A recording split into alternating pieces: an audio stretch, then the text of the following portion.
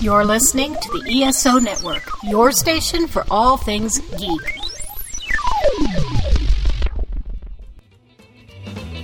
Welcome to Earth Station 1, a weekly podcast dedicated to all things sci-fi, fantasy, and much, much more. Sit back and relax and enjoy the show. Hey everyone, welcome to another episode of Earth Station 1. That's right, folks. We are back and we are here to talk all about Good Omens. The Amazon special that was on, well, miniseries special, whatever you want to call it.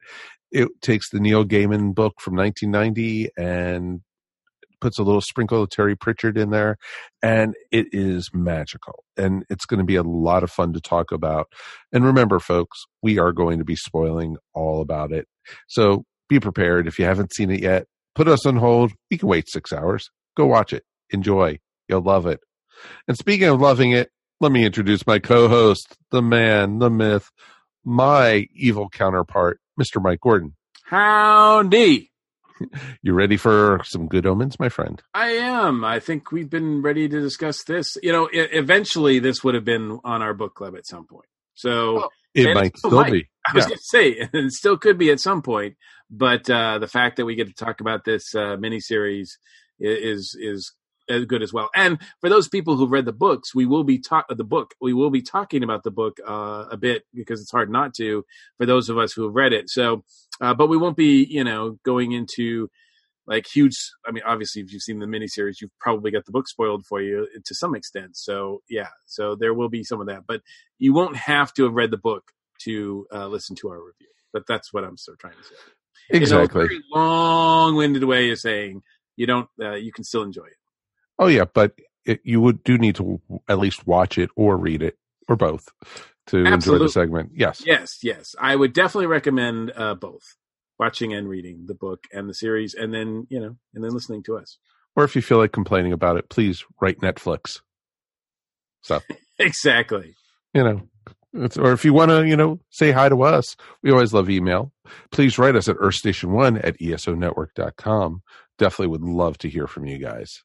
Always nice to hear from our friends, our critiques, our, listeners. You guys, please definitely write us. And also a special shout out, of course, to our patrons. Have to definitely say hey to everybody. Want to say hi to some of our patrons right now. Want to say hey to Jen Adams. Say hi to Michelle Phillips.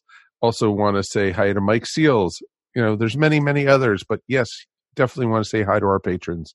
And you could become a patron too of the ESO Network.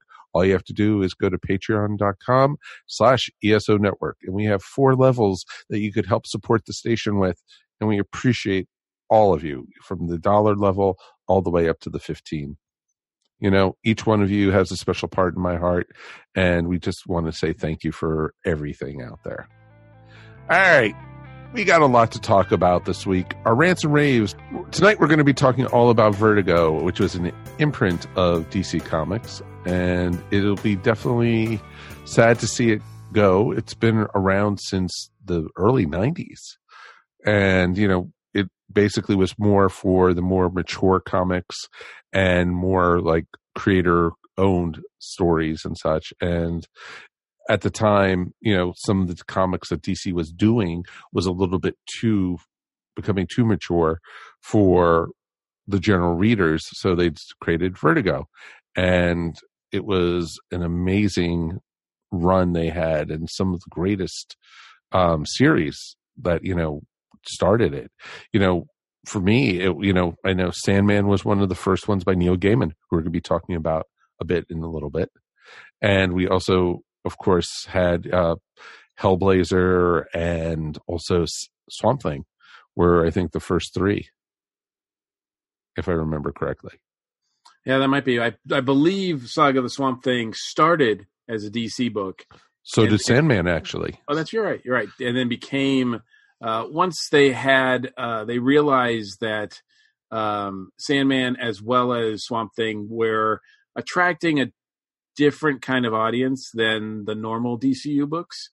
And so they realized that, and plus they were getting this huge wave of English writers from the UK, English writers that had a different sort of sensibility So they decided to, DC decided to create this imprint, and it really has to be credited to Karen Berger, who with the quality of, there would be no Vertigo really as we know it if it wasn't for Karen Berger. She, and I'm hoping I'm pronouncing her right. If it's not, you are, if it's not Berger, but I mean, she was a great editor before she tackled Vertigo, but boy, did she really make a name for herself there. And you're right, they had, Sandman, Hellblazer, which Hellblazer spun out of Swamp Thing, right? And but then you also had like you had Animal Man, you had Doom Patrol, and then you also, of course, had Y the Last Man. That came a little bit later. Yes. But you had Books of Magic was one of the first ones, I think, too. You also had Shade the Changing Man. Yep, Shade the Changing Man. Black Orchid, which was Gaiman's first work for DC, which I actually have that original series. I remember getting it at the time and being kind of blown away by that. The first comic actually published under the Vertigo imprint was the first issue of Death, the High Cost of Living, which was another spinoff of Sandman. And it was, man, that was a huge deal. That was like, that comic was off the chain. Like that, I remember when that came out, it was a huge deal. It was a great miniseries, fantastic miniseries. And yeah, there was just tons, like if I had to list all the titles and books from Vertigo that I bought and I read and I enjoyed, we wouldn't have enough time actually to talk about Good Omens or to have a geek seat or anything else, because there's so many great series that came out with the Vertigo imprint. Oh, very much so. Some of them have been made into major movies. Some of them haven't. Some of them are just comic book properties, and they're just awesome comic book properties. I know everybody talks about Sandman, and rightly so. But for me, during that time, during the 90s, my favorite Vertigo imprint, the one I ran to the store to get and ran home and read right away, top of my stack, was Sandman Mystery Theater. Really? Yeah, I've always been, I don't want to say always, but I'm a huge Matt Wagner fan. And Matt Wagner with Steven Seagal and Guy Davis was just perfect. Like, I love that series. It was awesome because I was a huge Silver Age and Golden Age characters, and it was the Sandman, Wesley Dobbs. Yeah, but you didn't even need that sort of, like, I didn't have that history with him, but you didn't need it because what they were doing was they were reinventing his backstory and reinventing his relationship with Diane. It was just such a great series. I wish it had been collected in a really, really beautiful format, and it still might at some point. But that was one of my favorites. Obviously, when I think 2000s came, all of a sudden, the other, like the Sandman was over. That run was over. Swamp Thing was long since over, I think, by then. There were some books that were there, but it really, like, Vertigo kind of got a resurgence with one book that you talked about just a little while ago, Y the Last Man, as well as Fables. Fables was amazing, but you also had Preacher. And those, I didn't read Preacher, but you're right. But those three books, like, all of a sudden people were paying attention to Vertigo again. You also had 100 Bullets. You also had the Losers. One of the books that I also collected, I think it was my first real introduction to Grant Morrison, was The Invisibles. Yes. My introduction to Warren Ellis was Transmetropolitan. That's another thing that Vertigo did.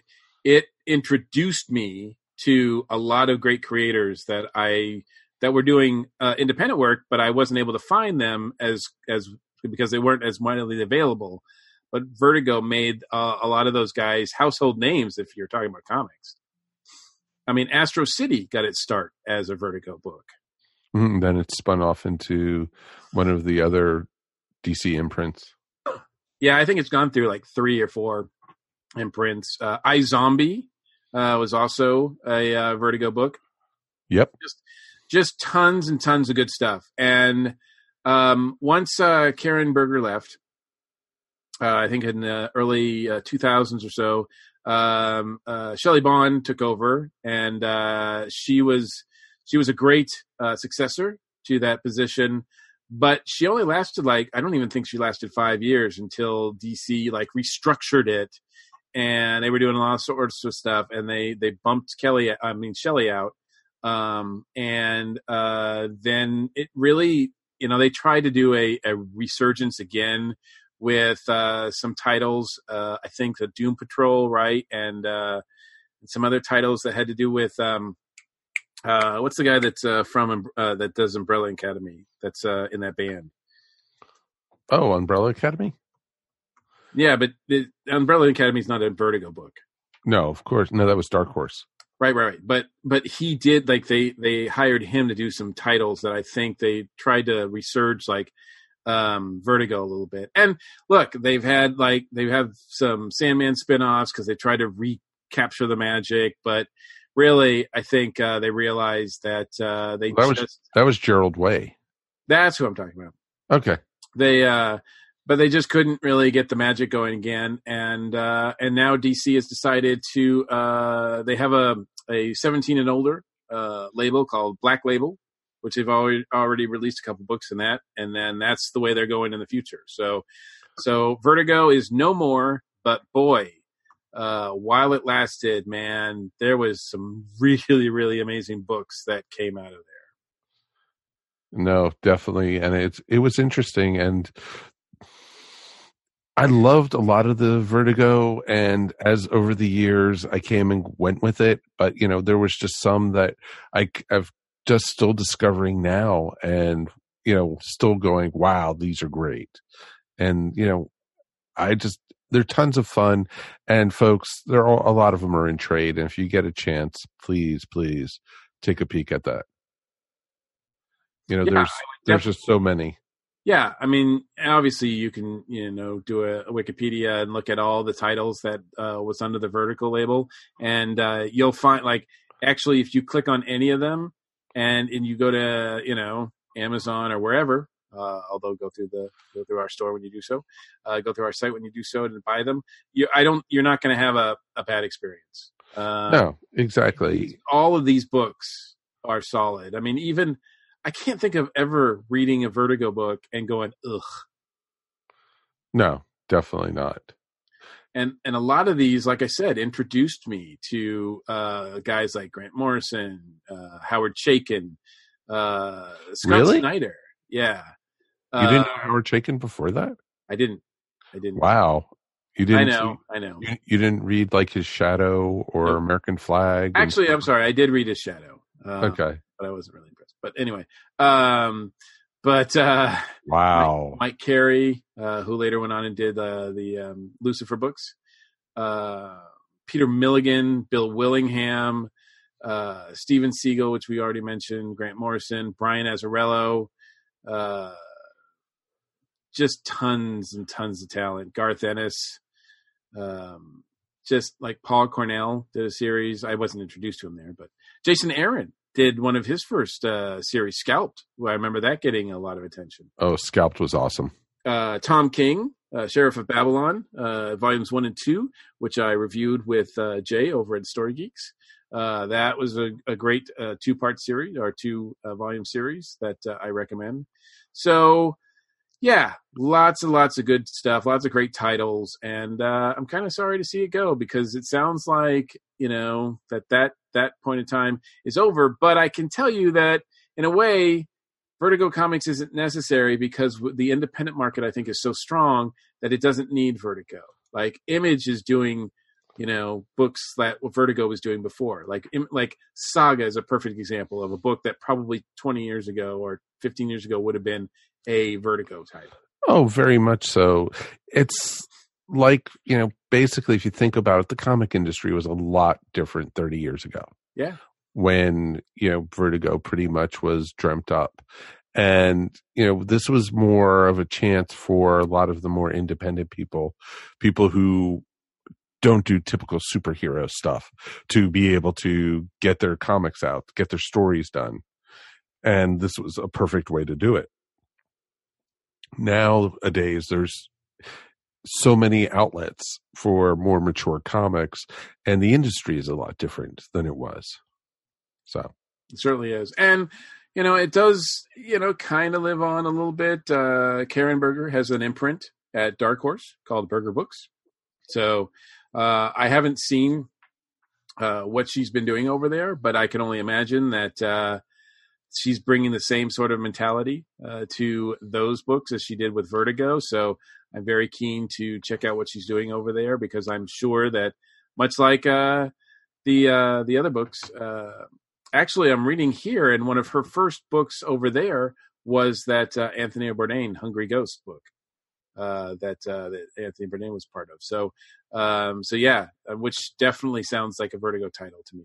So she's still got a little bit of Vertigo happening over in Dark Horse. So, nope. I think it's definitely, if you haven't read any Vertigo, folks, as Mike and I could talk till we're blue in our face, it's worth it. And they're great stories, and just the Neil Gaiman stuff and the Grant Morrison and the big names alone right there is great stuff. But a lot of the smaller titles alone are worth picking up. So please do. We definitely, couldn't, gush about it further. But rest in peace, Vertigo. I bet you 10, 15 years from now, we might see Vertigo back again. Nothing stays dead in comics, folks. You know that, except for Uncle Ben and the Waynes. Reborn. Exactly. Vertigo Reborn. Mm-hmm. Exactly. So with that being said, let's take a quick break, and we'll be back in a moment with the Geek Seat.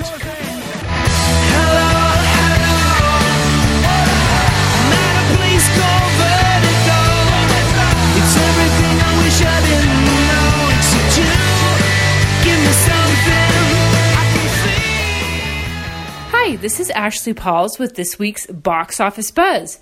We've got a really big superhero movie swinging into theaters this week. I am super sorry I couldn't resist that pun. Of course, we're going to be talking about Spider-Man Far From Home. It's interesting that they chose to release this movie so soon after Avengers Endgame, and it's almost a little bit sooner than I'm ready for it, if that makes sense. It's just because Avengers Endgame was such a big, game-changing movie for the Marvel Cinematic Universe. There was a lot to digest, a lot happened, the status quo most definitely shifted.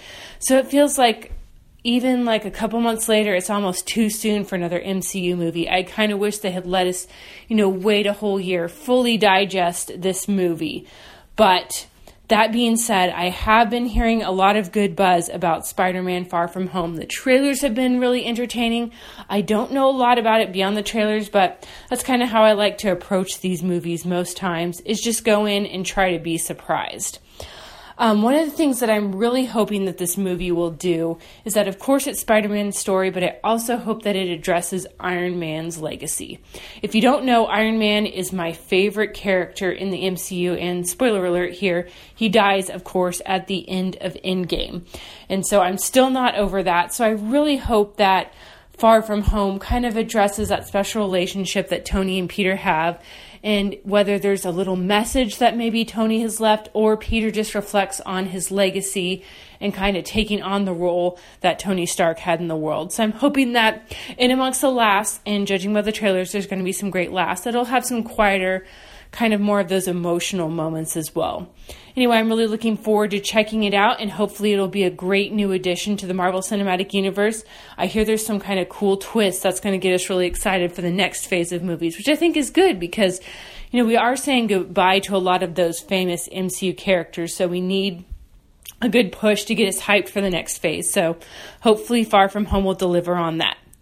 And if you're looking for some new entertainment-related content on your small screens, Stranger Things Season 3 is coming to Netflix. I really love Stranger Things. I thought it was a great concept, one of the best original series on Netflix, I would say. I haven't heard much about what the story is going to be about. I kind of like to keep it that way, again, just to be surprised. I did read one review. I kind of gave into temptation and got curious, but that was almost too much information, so I'm hoping not to see or hear anything else so I can actually sit down and watch the show. This is one where you do kind of worry a little bit about whether they'll start to rehash the concept. I mean, how many times can they go into the Upside Down? So hopefully they found a good way to kind of keep that fresh. But that's it for this week's entertainment-related content. If you're looking for more entertainment-related news, be sure to check out my blog, boxofficebuzzab.wordpress.com. This week, I've got a review of Toy Story 4 and the movie Yesterday. Got a chance to see both those movies in theaters recently, and if you haven't seen them yet, they are well worth going to the theater. I know it's hard to keep up with all the summer movie releases. They're just coming fast and furious, no pun intended there either. But those two are definitely very entertaining and would highly recommend them if you haven't seen them yet. This week on Myopia Defend Your Childhood. Myopia Defend Your Childhood is a nostalgic movie podcast where we rewatch the movies of the 80s and 90s as we walk down memory lane. From action to animation, horror to sci-fi, we rewatch the movies my panelists and I grew up watching to see how our pasts hold up. Join us every other Thursday on the ESO Network. Follow us on Twitter, Facebook, Letterboxd, Spotify, iTunes, and wherever podcasts are found. Thanks!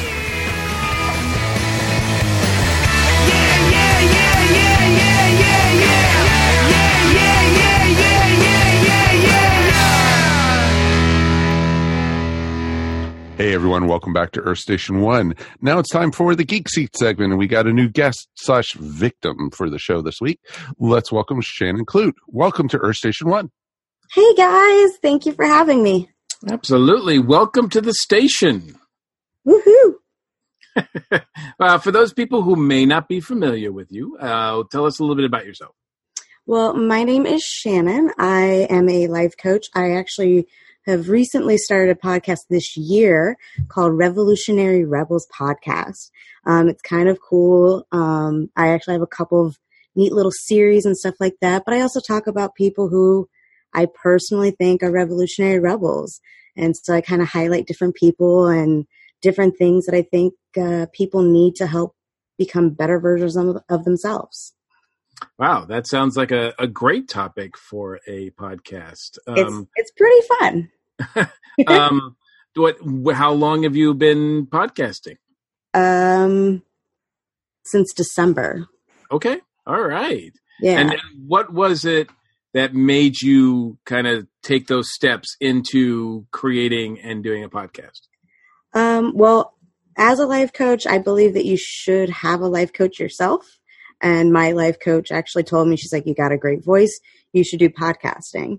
And then I went to Dragon Con and somehow ended up at a podcasting panel where I met Mike, and it all just like snowballed and went downhill from there. It usually does go downhill when people meet Mike Faber. Yep. But it was Trust me, I know more than most. He just said he was going to guest star on the show 9 years ago, and look what happened. I can't get out. I'm trapped. What you're saying, it's a little wormhole, just kind of sucks everything in? It does. It just sucks. Now Mike just guest stars on every other podcast out there, so it's okay. Well, it's awesome, though. I mean, obviously, we are fond of the medium of podcasting as well. So tell us about your show, what it is exactly, how it works. Is it just you? Right now it is just me, but I do have guests who are going to be coming on here soon. I'm going to be posting those episodes soon. And I actually do have a friend of mine who I might try to coerce to be my co-host every once in a while. I get a little lonely talking by myself, but I don't know. I have cool messages, so it kind of works for me. Absolutely. Now, is it how long is it an episode usually run? Most episodes around like 25-ish minutes. I did do a series on love languages, And those episodes were a little shorter just because you can only talk so long on one specific type of love language. And it was kind of like meant to be a series deal. There's, I want to say 7 episodes total for the whole thing. So those ones I was like, I can do those ones a little shorter. I have one that's on Stan Lee. That one's almost 30 minutes. So that's why I kind of say they're usually just around 25-ish. Now, since you've been podcasting, is there anything that has surprised you or something that you didn't expect from starting your own podcast that you have learned? Yeah, I hate listening to my own voice. So it makes editing a nightmare. I absolutely dread it. I just cringe every time I have to listen to myself talk. I'm like, do I really sound like that? Who wants to listen to this? And then I realize a lot of people do. So I suffer through it. It's the number one actually response from most podcasters starting out is having to get used to hearing their own voice. Let's just say I have on my, when I make enough money checklist, it's hiring somebody to edit my podcast for me. You and me both. You and me both. So help wanted signs are appearing. What was that? So help wanted signs are appearing. Yes. Already. Oh, yes.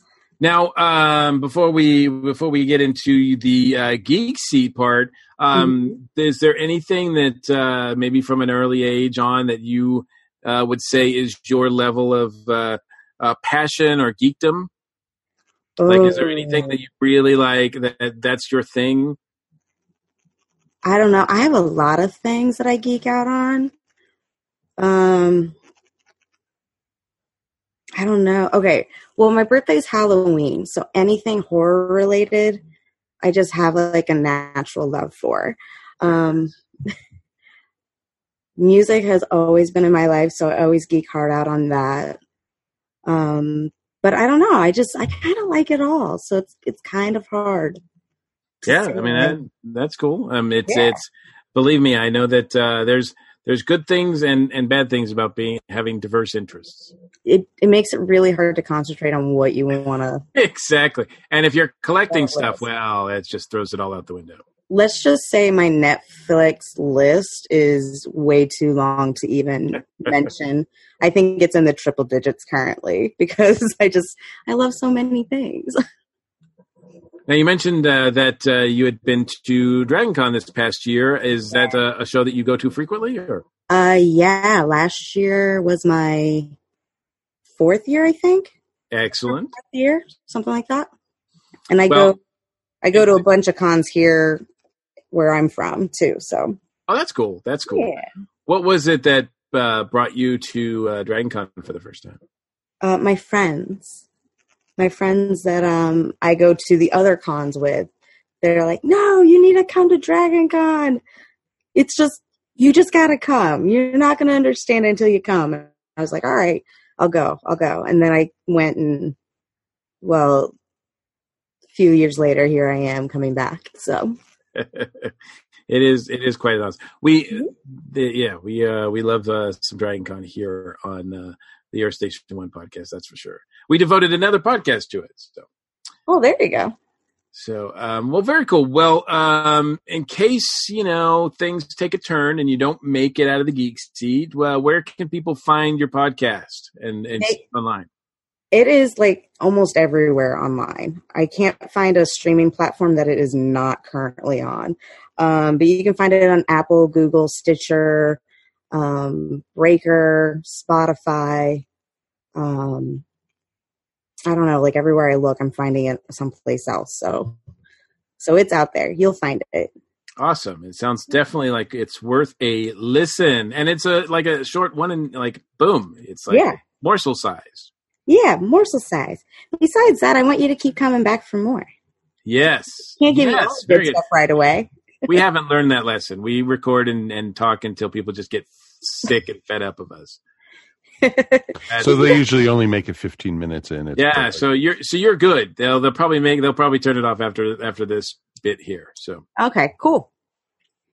Hey, as long as they come and listen to me, I'm happy. Well, Mike, I do believe that she is ready.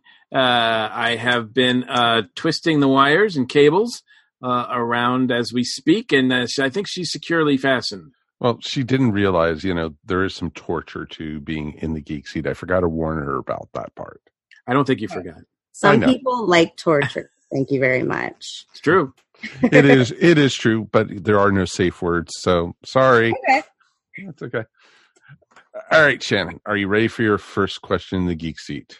I am. Shoot. Okay. Mike, she's too chipper. Tighten it a little bit more. And they always start off that way, Mike. Yeah, I know. What was your favorite geek out moment? There has been so many. But I probably am going to go with when I met Carrie Fisher. Ooh, that's awesome. Tell. Yeah. So she was at one of my local conventions, and I got to go and I got to meet her. I was in line for 2.5 hours to see this woman and get a photo op with her. And she was super cool. She was actually spending a little bit more time with people than what they like. So that's why I was kind of taking so long. Plus, she had Gary there with her, so she had to take Gary out every once in a while. But I had a friend of mine. He was bringing me beers while I was waiting, so I was good and happy. And then right before I got to see her, I think there was maybe 4 people in front of me. I had to go to the bathroom. She gets up to go to a smoke break. I thought for sure I was going to pee my pants.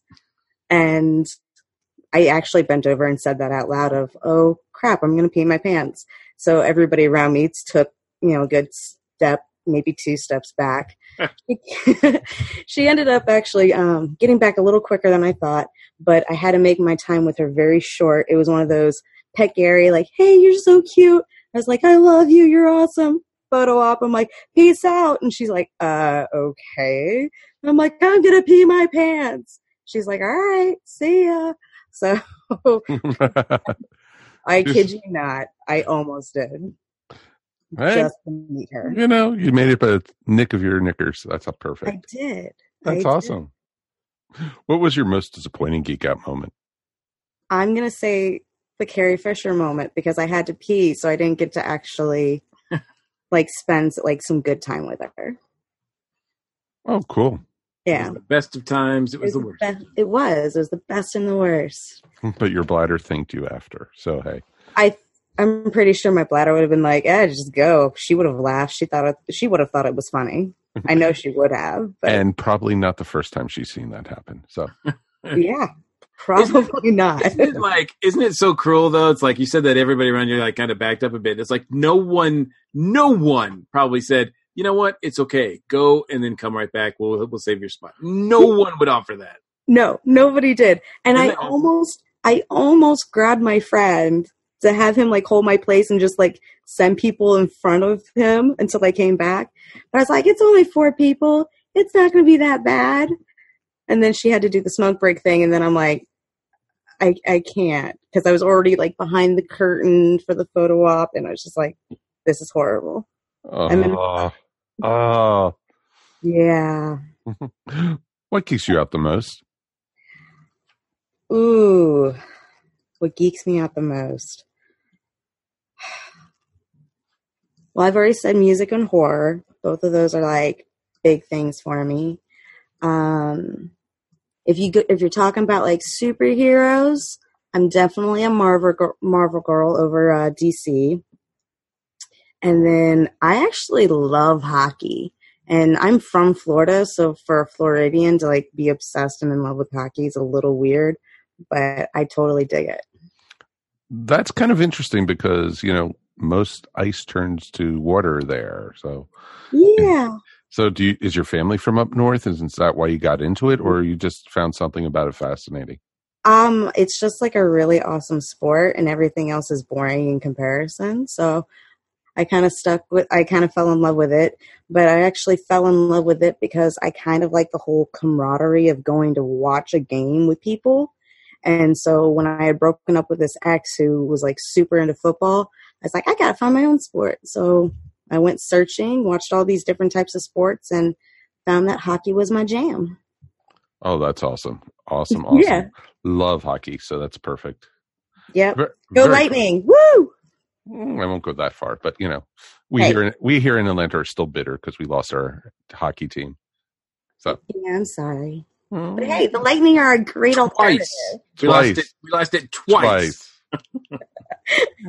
we have the wonders of minor league hockey here now. It's pretty awesome. Hey, minor league is pretty cool. Oh, I know. I agree. What turns your geek off?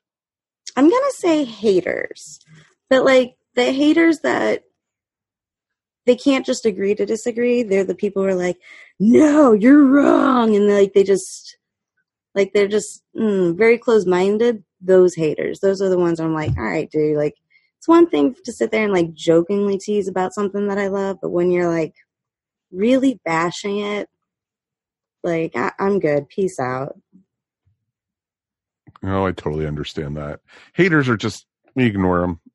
We just like, oh, yeah, whatever. Find something better to do with your time. Yep.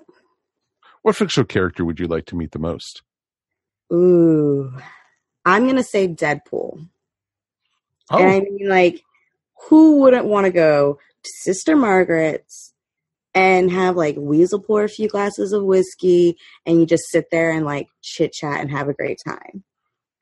I mean, I feel like that would be, like, that would be the end-all, be-all. No, totally could see that. Totally could see that.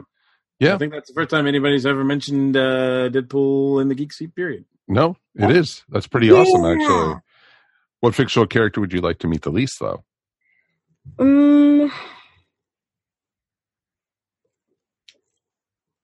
I know that this is going to be like a total hot take, and like a lot of people probably not even going to want to listen to my podcast now because I say this, but I got to be true. I would totally be okay never meeting Batman. Really? Yeah. Well, usually if you meet Batman, it's on the side, like of his fist or something like that, Yeah, I'd be okay not ever meeting him. Okay, you're not actually the first person to say that, so. Yeah. Okay. I mean, come on. Marvel also did it better. Iron Man. Like, I'm just saying. We might have to have a talk. Nope. What is your favorite geek word, phrase, or quote? Ooh.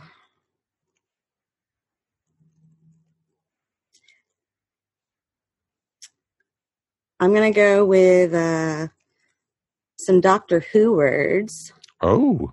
With fantastic or brilliant. Excellent. Yeah. Excellent. Hey, at least you didn't say Geronimo or something like that. Yeah. Or wibbly wobbly, timey wimey, that kind of stuff.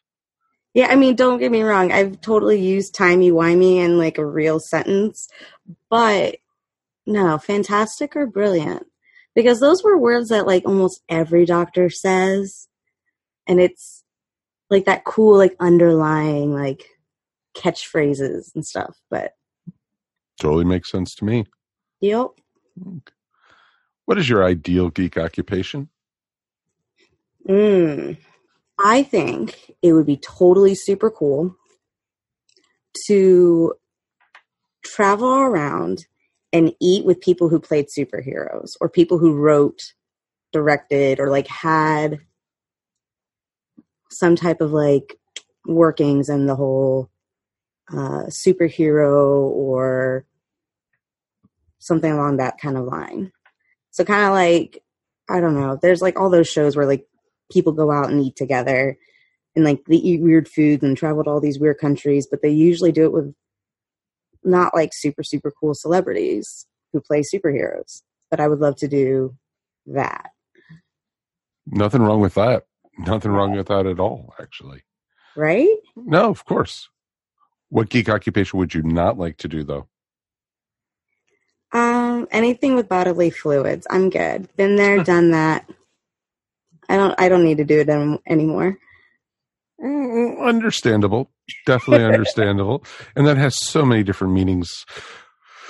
So let's go on to the next question because we can get into a world of trouble in that one. And then we'll just wait for Earth Station 1 After Dark or something like that for that question. All right, Shannon, are you ready for your final question in the geek seat? Mm-hmm. What is your ultimate geek fantasy?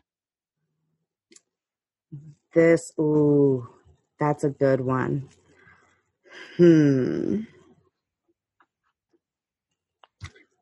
I know. I would love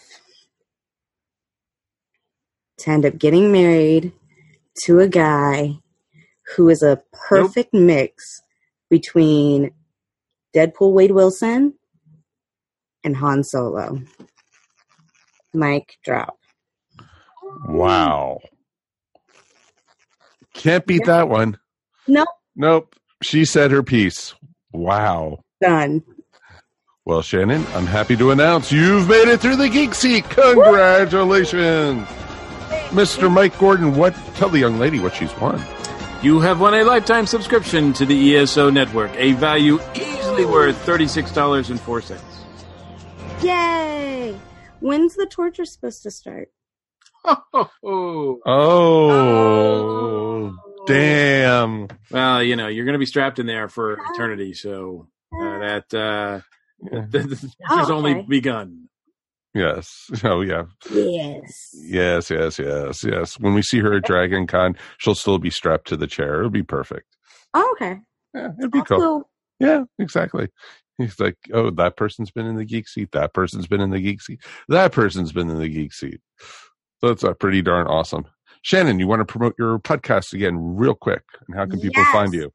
Yes, come find me at Revolutionary Rebels Podcast. It's on all the things: Apple, Google, Stitcher, Spotify, Breaker, the whole nine. Plus, I'm going to have some really cool guests coming on. I love talking to people and making them feel amazing. So please come check me out. That is awesome. Thank you so much for joining us. It's been a pure honor. It was great meeting you at Dragon Con and looking forward to meeting you again in person again. Yeah. I'll see you this year. You betcha. All right, folks, let's take a quick break. We're going to be back in a moment, and we're talking all about Good Omens. Run and tell all of the angels, this could take all night. Think I need a devil to help me. Hey everybody, Michelle here with the Iconic Rock Talk Show Moment. Who are we saying goodbye to this week? Today we bid adieu to one of the founding fathers of rock and roll, although you probably don't recognize his name. Dave Bartholomew has passed on at the age of 100 in New Orleans. He was one of the Rock and Roll Hall of Fame's 2 centenarians. He was also in the Songwriters Hall of Fame. He was a trumpeter, a songwriter, bandleader, producer, and arranger. He was best known for his work with Fats Domino from 1949 to 63.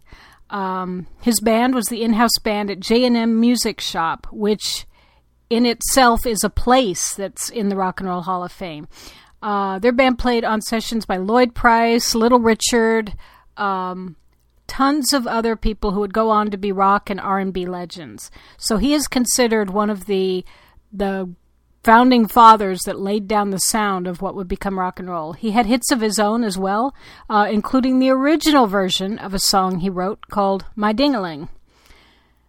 In other news, Pink Floyd's David Gilmour recently auctioned his entire guitar collection at Christie's, New York, to benefit Client Earth, an environmental legal advocacy group dedicated to a cause that David Gilmour is very passionate about, fighting climate change.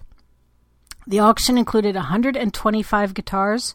58 of them sold for $100,000 or more. 20 of them are among the most expensive ever sold at auction.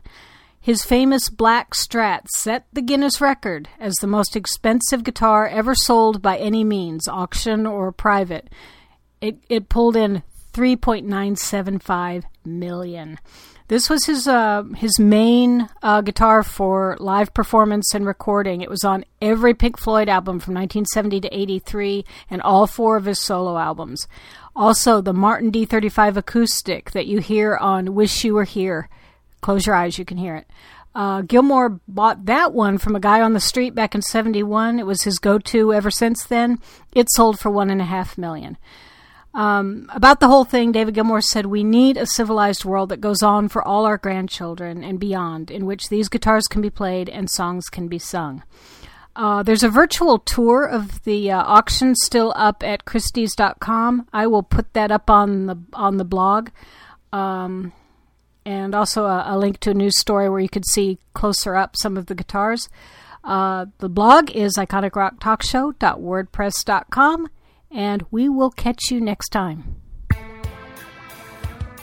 Everyone these days could use a little support, and your friends at the ESO Network are no different. With the ESO Network Patreon, the cool thing is when you help support us, it's you who will benefit. With 4 tiers starting for as little as 25 cents a week, you can listen to some of your favorite network podcasts early, hear exclusive content, maybe get some ESO swag, or even possibly take a shot at the geek seat. All you need to do is sign up at patreon.com/ESO Network.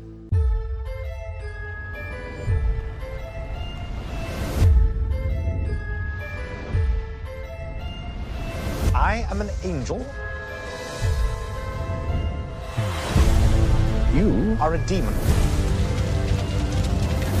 We're hereditary enemies. Get thee behind me, foul fiend. After you.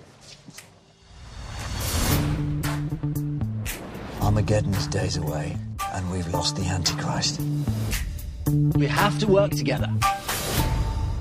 We have nothing whatsoever in common. I don't even like you. You do. If we don't find it, it'll be the war to end everything. Adam, where are we going? The end of the world. It's not far. The Earth isn't going to just end itself. The 4 horsemen of the apocalypse are being summoned. War, pollution, famine, death. Who exactly summons them? Not my department. The end of the world starts here. You don't get tornadoes in England! We do today! The boy is coming into his power. You sure? Would I lie to you? You're a demon, that's what you do.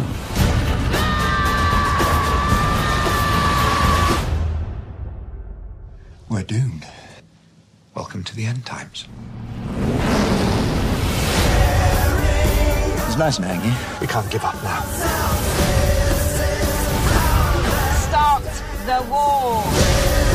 There doesn't have to be a war. Of course there does. Otherwise, how would we win it?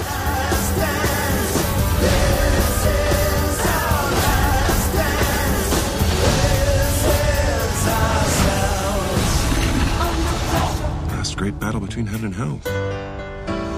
To the world. To the world.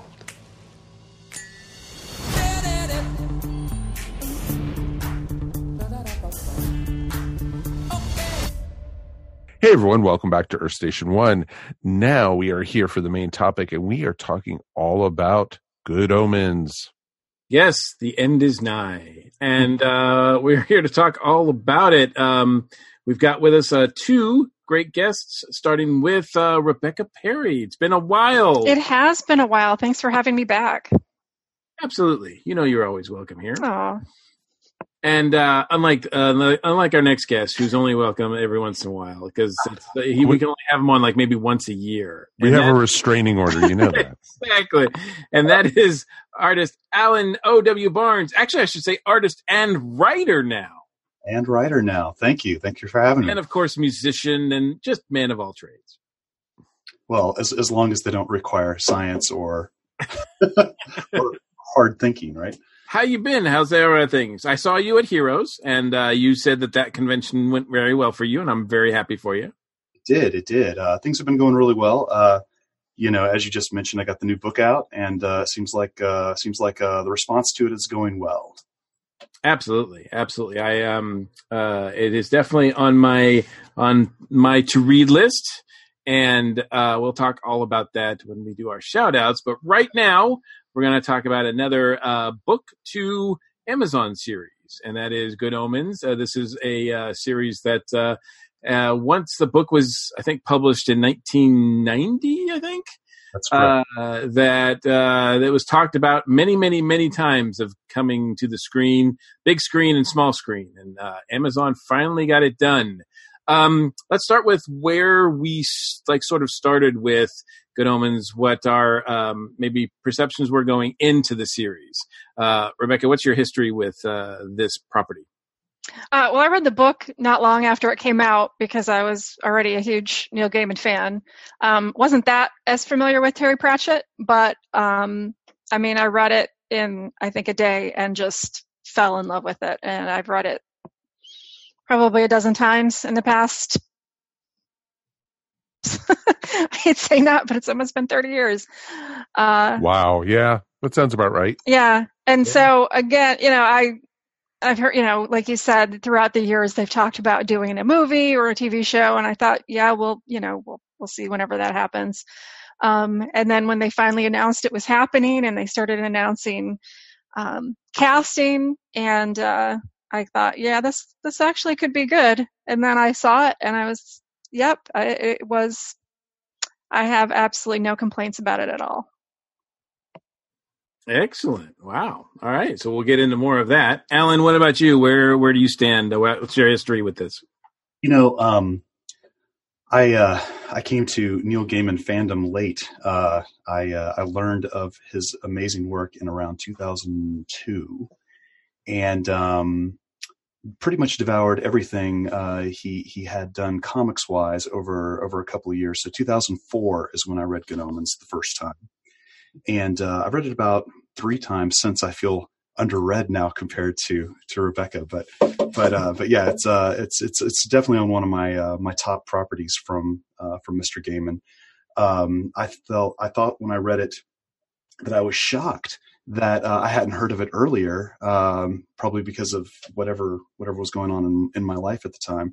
But I'm a huge Douglas Adams fan as well, and have been a Douglas Adams fan since I was really little. So it definitely had that kind of flavor to it, and I was really interested that the guy who wrote Sandman would also have had a hand in that. Yeah, and so what do you have expectations, obviously, going into this? Yeah, well, let's see. To be honest with you, my expectations weren't very high because my experience with Gaiman being translated to film so far have not been stellar. I think there have been a few things that have been good, but nothing great. But I think that this was absolutely great.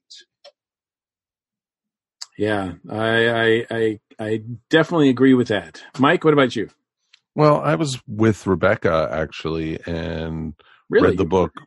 Well, yeah, of course. We've known each over her shoulder. Is that of course, you have to remember we went to different high schools together. It was perfect.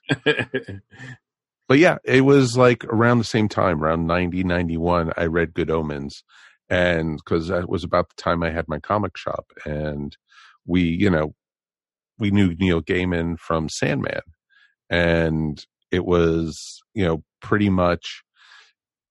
What? He's coming out with a novel? This is awesome. Terry Pratchett, this is awesome.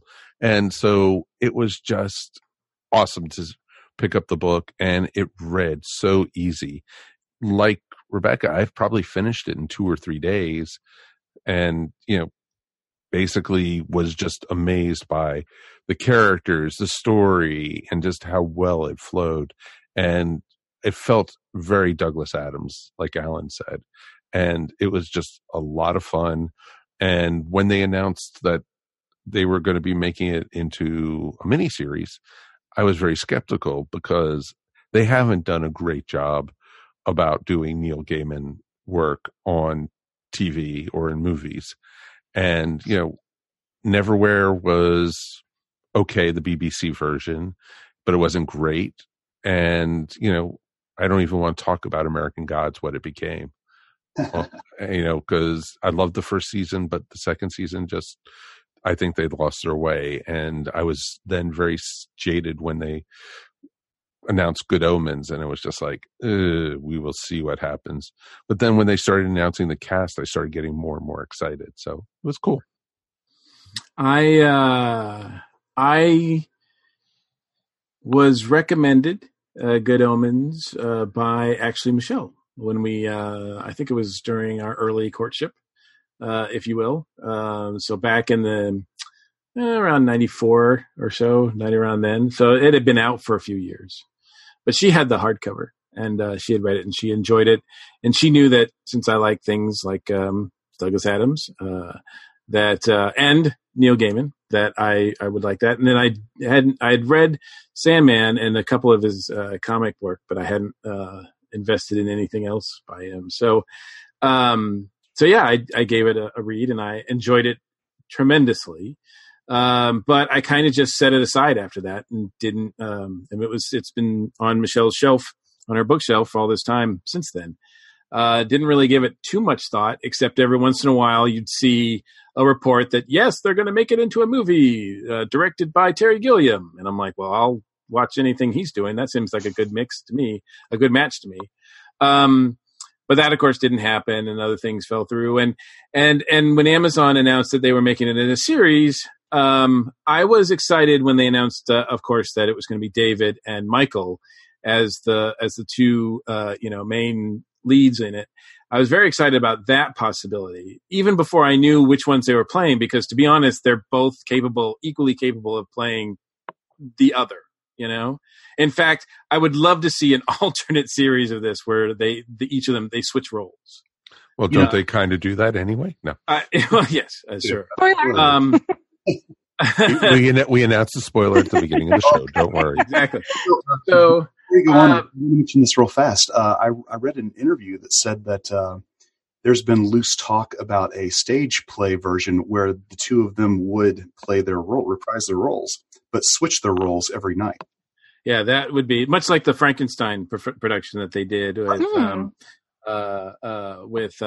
was it Benedict Cumberbatch and Johnny Lee Miller, right? Yes. Yeah, which I still haven't seen, but I just love the idea of that. But what really made me more excited than the casting was a quote from Neil himself when they were talking about, Good Omens, and that he said with this time, he was kind of like most people who are fans of his work, kind of frustrated with the fact that a lot of his a lot of his properties that have been adapted, even the episodes of Doctor Who, didn't really come out the way he wanted them to. So he was determined this time that if this, and not just for him, but also to honor Terry Pratchett as well, that he was going to take an active role in this more so than he had in any other production that had been made of his stuff. So I was like, well, then this sounds like a great deal. And boy, like, I don't know if you could have done, I can't even imagine something that was done, a project or a movie version of this or whatever that would have been closer to the book than this. I mean, this is like, I just reread the book over the weekend, and it's amazing how close. I mean, there's changes, sure, and in some ways, and we'll talk about it, but in some ways, I think the miniseries improves some of the things in the book. I agree. But I really, really was impressed. Really was impressed. So let's get into it as far as things that we really, really enjoyed about the miniseries. Rebecca, we'll start with you. What's something that really stands out for you as being something that was really positive about it? Well, the cast. I mean, like you said, I can't think of a more perfect cast. I mean, I don't think there was a bad actor in this entire series. I mean, we'll start, David Tennant, of course, and Michael Sheen were just absolutely brilliant together. I'll watch anything that either one of them does. Let me pause you right there for a second, because I found it interesting. Now, I hadn't reread the book since like 94 or 95 or whatever. And after I was thinking about doing so before I watched the miniseries. And I'm like, no, I'll watch the miniseries, then I'll reread the book. And that's the order that I went in. And I found that when I reread the book, I instantly put David Tennant and Michael Sheen into those characters, and I could hear them. And I thought to myself, wow, they're so perfect in this. I can't even imagine who or what those characters were like prior to my knowing of or seeing the cast, right? Now, you've had more experience reading it. Was there any sort of like leeway there, or are they just a perfect fit? Well, I mean, I think anybody, when you read a book, everyone kind of gets in their head what the characters look like. I mean, it was like me, when I had read Lord of the Rings. I mean, now after seeing the movies, I can't reread that and not see those actors in those roles. And it's no longer the people that I had in my head. So it's a little bit like that with Good Omens. I didn't know who David Tennant and Michael Sheen were 30 years ago. Right. Yeah. And if you read, initially I still sort of have that, in my head of what I think they look like. But again, they were perfect. I mean, they captured the spirit of those characters really, really well. And when I say, people that know me know that I am a massive Lord of the Rings fan, and I love the books and love the... What? You are? I know, it's a shock. Huh? I'm shocked. So when I say that I think Good Omens is probably the best adaptation of a book that I have ever seen, that's no little thing that I'm saying. And I will even include Lord of the Rings in that. So that is high praise. But yes, I would say the cast. Sorry, I was just going to say, I think the cast. And Frances McDormand as the voice of God, I thought was just absolutely perfect. Excellent. Well, kind of fit, Exactly. The casting of this caused some obviously some controversy, but to me that even makes it better. I agree. So Alan, what about you? What's something that you took away from this that was really positive? Oh man, I'm gonna try to boil it down to one thing. Probably the opening of episode 3. We had all kinds of teasers for the angel and demons life together in the book, but to see it dramatized and expanded in that way, for as David Tennant says, the longest cold open in the history of television. I thought that was absolutely brilliant and so good in so many ways. It made the bit about him giving away his flaming sword. I'm still laughing about that. Yeah, I think one of the things that I'll say it, one of the improvements I think of the series over the book, since I just reread it, was that there's a big chunk of the book where I'm blanking, where Crawley and come on, help me out. And is it how do you pronounce that? Azrael. Azrael. Okay, thank you. Where they're missing. They're just gone. They're not there for a while. Right. And there's it feels like a long time in the book where they're gone. Because new characters come in, we have to spend time with them. We have to spend time with the Witchfinders and of course, all that, and Adam and everything like that. So, the angel and demon get put off to the shelf for a little bit, and then they come in sort of for the last act.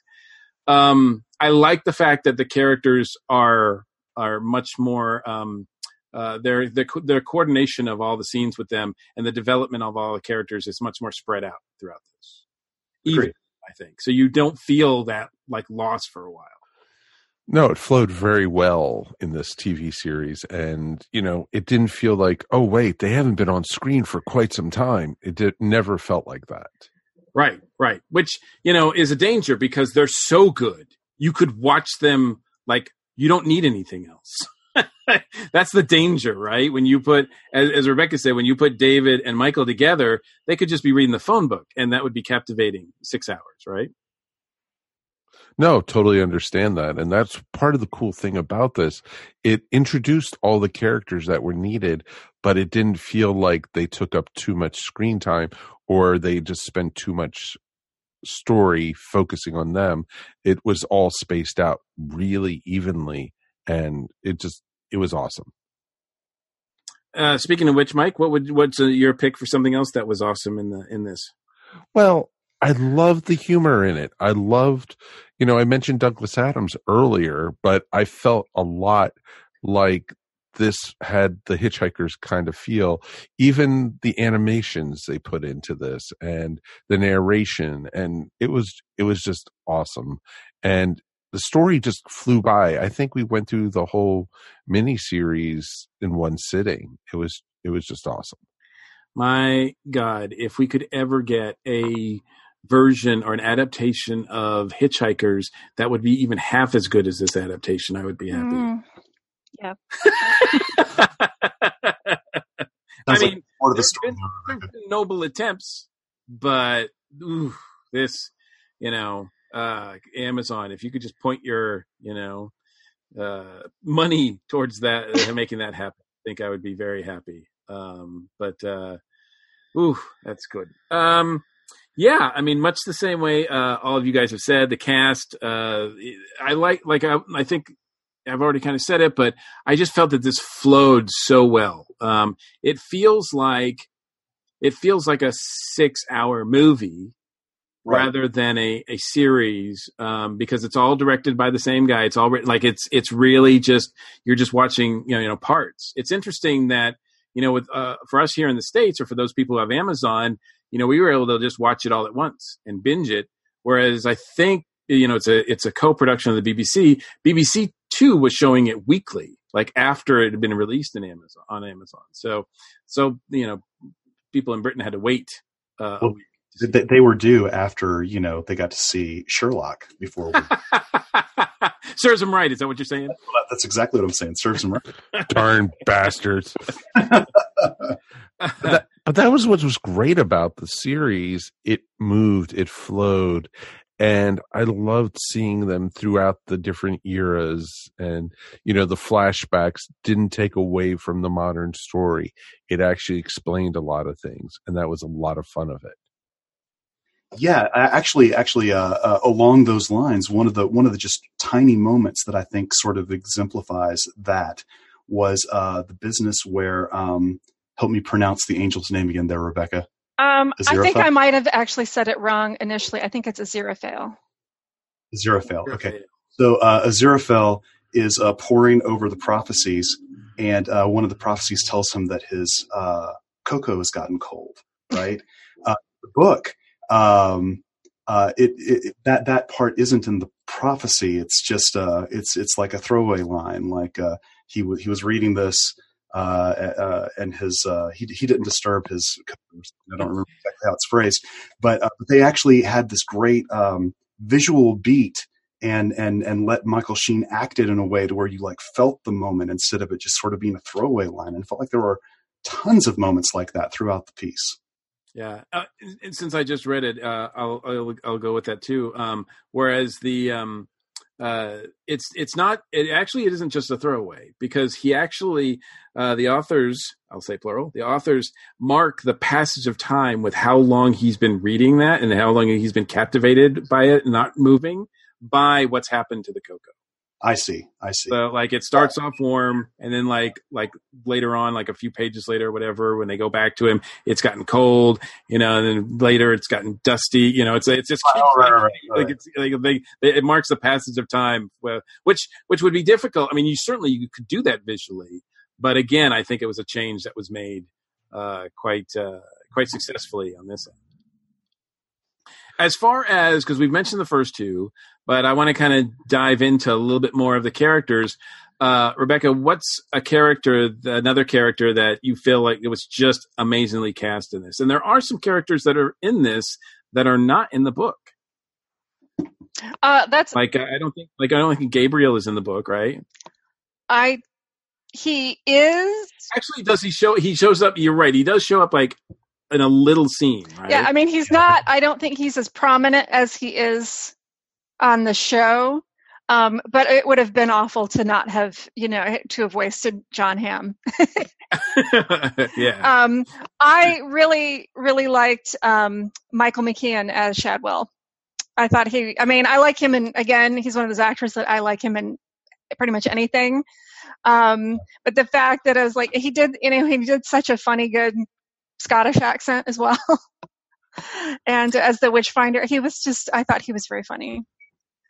I used to really not like Michael McKean and stuff. And he was like, there came a point where it seemed like he was in everything. And I thought I was just like Michael McKean overkill.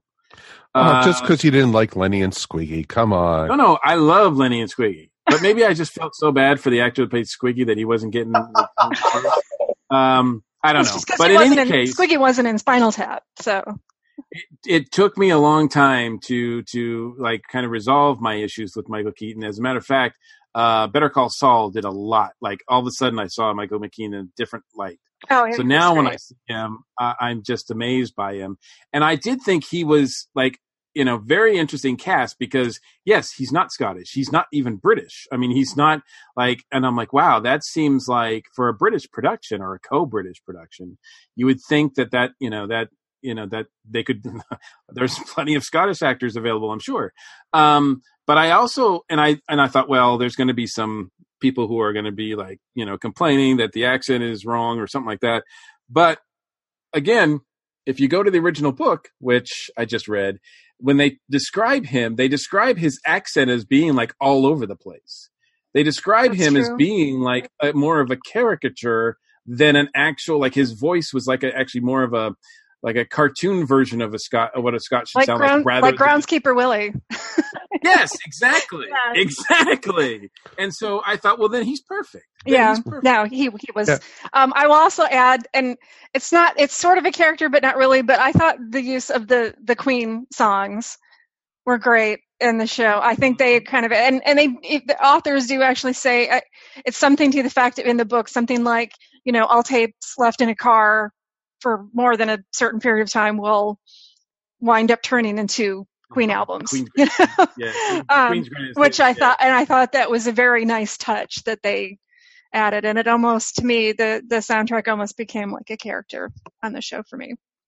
Yeah, and the timing couldn't be better with Queen being sort of having a little renaissance now with Bohemian Rhapsody. Yes.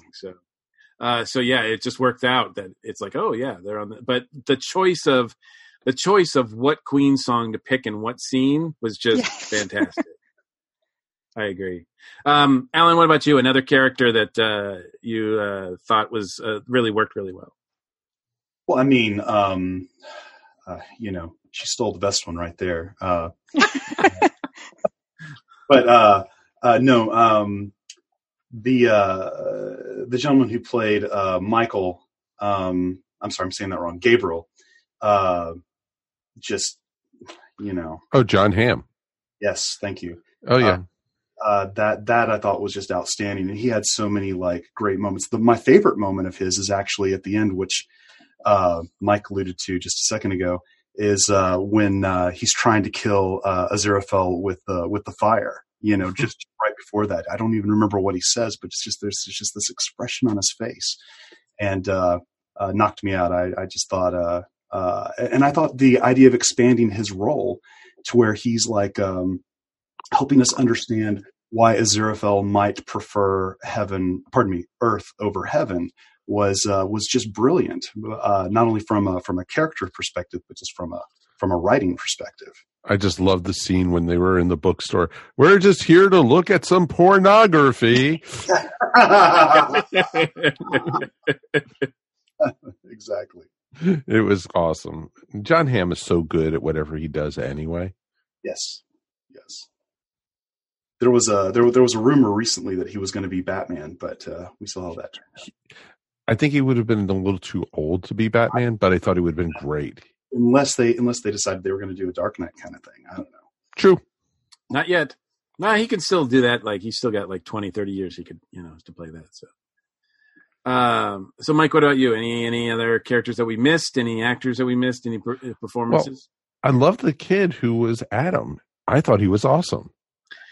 That's great. I know I've said it before. I can't remember what we were talking about, but I was like, when did child actors become so darn good? Because they used to be the bane of anything you would watch. Oh, I know. You used to like roll your eyes.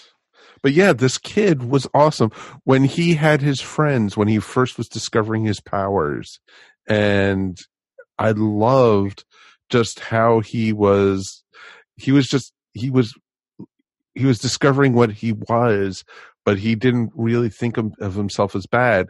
And he never in this movie ever thought he was evil. He never thought, he didn't want, to control the world or anything. He just wanted to be with his friends. And he wanted, even when he was starting to have his powers in the woods and everything, he wanted his friends around him, and he kept them there when he sealed their mouths off. And, it was just like, wow, this kid is great. Yeah, he goes a little bit more like Damien Omen in this adaptation than he does in the original book. Yes, very much so. But I thought it was really awesome. And, I would have been much more happier with this if I had never seen Stranger Things, because the whole thing with them riding their bikes to the base and everything, I was like, oh, Stranger Things right there. Right. That was my only weak point for the whole series. Well, but E.T. did it first, though. That's very true. That's true. Yeah, there's a reference of that in the book, too. I keep mentioning the book, sorry. Anyway, it's hard not to do. No, you need to in this context. That's what we think. I think so. And I definitely encourage people to read the book. If people are listening to this and they have watched the miniseries, but they haven't read the book, I definitely recommend that they do so. There are some slight differences, and it still holds up. And it's not a hard read. But I also say that I love the fact that there's just it seems like everybody who is anybody in sort of the British circle that we love and geekdom or whatever was part of this. Like David Morrissey has a brief appearance, Derek Jacobi, even Benedict Cumberbatch does a voice. Yep. Brian Cox was Brian Cox, exactly. You're just watching it and all of a sudden it's like, oh, I know that guy, or that actress. It's just they just throw them in, which is awesome. Daniel Mays, I always appreciate his work as well. He played the father of Adam. Oh yeah, he was great. He was great in what do I think of him? Ashes to Ashes is what I think that's what I first saw him. But he's been in a bunch of stuff. Doctor Who. They've all been in Doctor. Everybody who's been in this has been. If you're Doctor a British actor, I think at some point you've been in Doctor Who. Exactly. But I didn't even mention that. Speaking of which, Mark Gatiss is in this as well. Mm-hmm. Right? He has an appearance. So yeah, I just love the fact that it seemed like you've got a pretty cool property when it seems like actors are just kind of banging on your door going, please, I'll take a little part. I want to be part of this. And I thought that was cool, kind of watching this, and every once in a while you'd be like, oh, that's cool. But yes, I didn't think there was anybody who didn't hit the mark on this.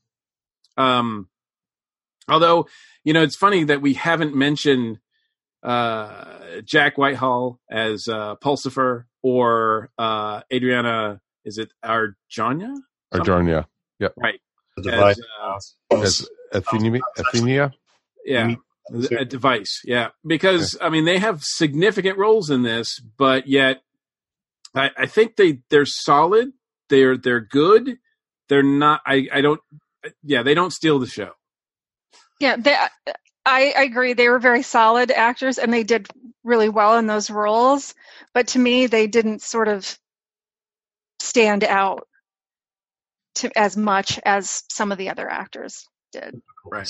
And maybe it could be maybe they're not as well known, especially in America.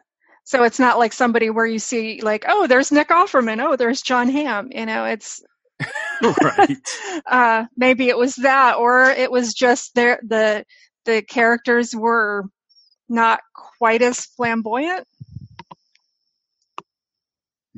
That makes sense. Is there anything that you can think of that is a criticism or something that you wish they had done or didn't do? Rebecca? Honestly, not really. I do remember in the book, and it has actually been a little while since I've read it, but with the four horsemen on the bikes, weren't there also four Hell's Angels that were riding with them? Yes. And they were like trying to come up with really cool names or something, and they couldn't really. The names they kept coming up were really lame. Like, we're the really cool people or something like. Yes, that was exactly one of them. Really cool. And so, I mean, I don't know how much that would have added to the show, but I just thought it was kind of funny in the book. I don't know how well that would have translated, but I think, the four horsemen on the bikes, I thought it was a very cool visual, and it was really well done the way they did it, especially showing, the way they showed pollution, where, every time she walked, there would be pollution kind of following her and trash and stuff. And how Death's bike was like a skeleton, and just that was very cool. Oh, Death was awesome. Death was really well done on this. So the only, this isn't even criticism because I'm actually going to undo it as soon as I say it. The only thing that I would say that I did kind of expect that I didn't get is Gaiman is really known for these super high-profile illustrator collaborators like Dave McKean or Chris Riedel or any of those kind of people. And with the exception of the opening sequence, I didn't really feel like any of the visual stuff was over the top mesmerizing the way that, say, Mirror Mask was. Although, Mirror Mask, I think, is a good example of something that Gaiman wrote that didn't quite live up to expectations story-wise, but was just visually stunning for the budget they had available. So I think I was expecting something Dave McKean-esque to appear eventually, and that never really happened. I think that's fair. Certainly when a project like Good Omens at some point is mentioned that Terry Gilliam might be directing it, and then that fails through, you're kind of like watching this. There is a lot of stuff that is serviceable, but certainly if Terry had done it, it would have been very much more stylized, for better or worse. But it would have been more stylized. But I also think, to undo what I just said, maybe the reason that it played so well is because it didn't have the stylization. I'm uncertain. And that's fair too. Yeah, I certainly was. I certainly didn't get the feeling that it was poorly directed. No, not at all.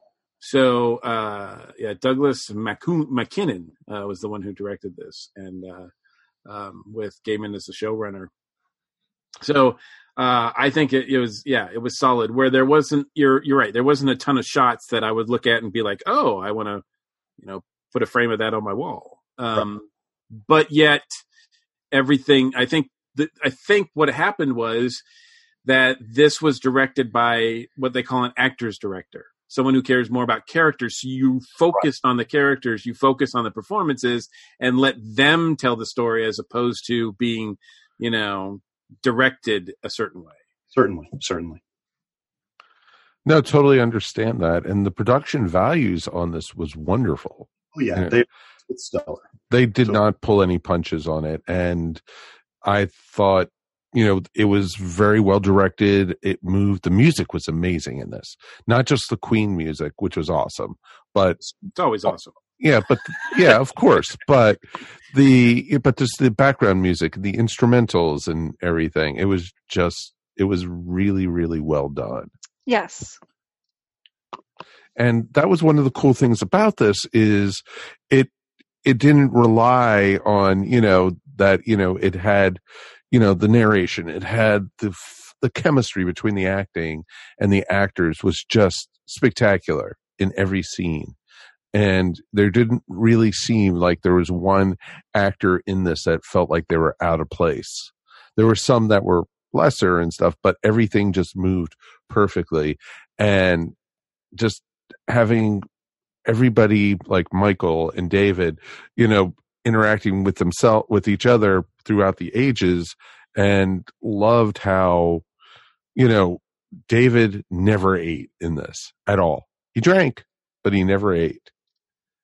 It was always Michael who was eating at the restaurants and everything. It was just always fun. David is amazing. He continues to impress me. Not every time out, because Lord help him, some of the projects that he picks I just can't understand. But when he really gets his teeth into a character, and we've seen him play. I mean, he's so good at playing bad guys, and even his tenure as the Doctor, there was a darker side to that Doctor that he was able to instill. I think, but whether it's Kilgrave in Jessica Jones, or I think I put this performance right there. It's never. I don't think it's ever mentioned in the book, but the swagger that Tennant gives Crawley right from the beginning, right from when he first gets out of the Bentley, it's just perfect. It's just like it. That's the character. Like he just nails it in one motion. Rather, he doesn't even have to say anything. Oh, yeah. Oh, did anybody else get kind of a Bill Nye vibe from David Tennant in this, or was that just me? I didn't think of it, but once you say it, yes, that's because as soon as I saw him, I was like, oh, he kind of reminds me of Bill Nye. Maybe it was the hair too, but it was that swagger, and I think the way he talked. And I don't know if that was intentional or if, like I said, I'm just reading into it. But yeah, he was total rock star on that show. Okay, so even though we don't have a huge amount of time, I do want to mention or talk about one thing before we get out of here, because I think it really has to be. I would like to address it anyway. And Alan, I want to start with you on this because I think out of probably the four of us, you probably have more of a definite definite spiritual connection. I'm kind of wondering where this story lies for you as far as that goes. So the reason he's suggesting this, if for anybody who doesn't know, is that one of my many day jobs is that I'm the music director at a United Church of Christ. So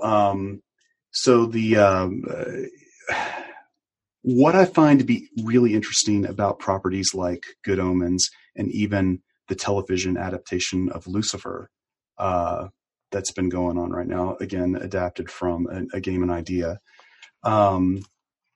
is that they all seem to be pointing at this idea of redemption, and they seem to keep pulling that out of Gaiman's work whenever they're dealing with his more spiritual associated properties. And reading Gaiman directly, I'm not sure I got that out of what he wrote, but I find it interesting that people keep pulling that out whenever they adapt it for television. And I found this idea that not only Crowley seemed to be good for all of the reasons that he needed to be, but that Aziraphale was also bad for all of the right reasons, and I think that there's something there. I'm not sure what it is precisely, but I think that it says something about the times we're living in. But beyond that, and trying to make it a little lighter for just a moment, I was cracked up by the reports of the petition signed by so many conservative Christians to try to get it removed from "quote unquote" Netflix. Right.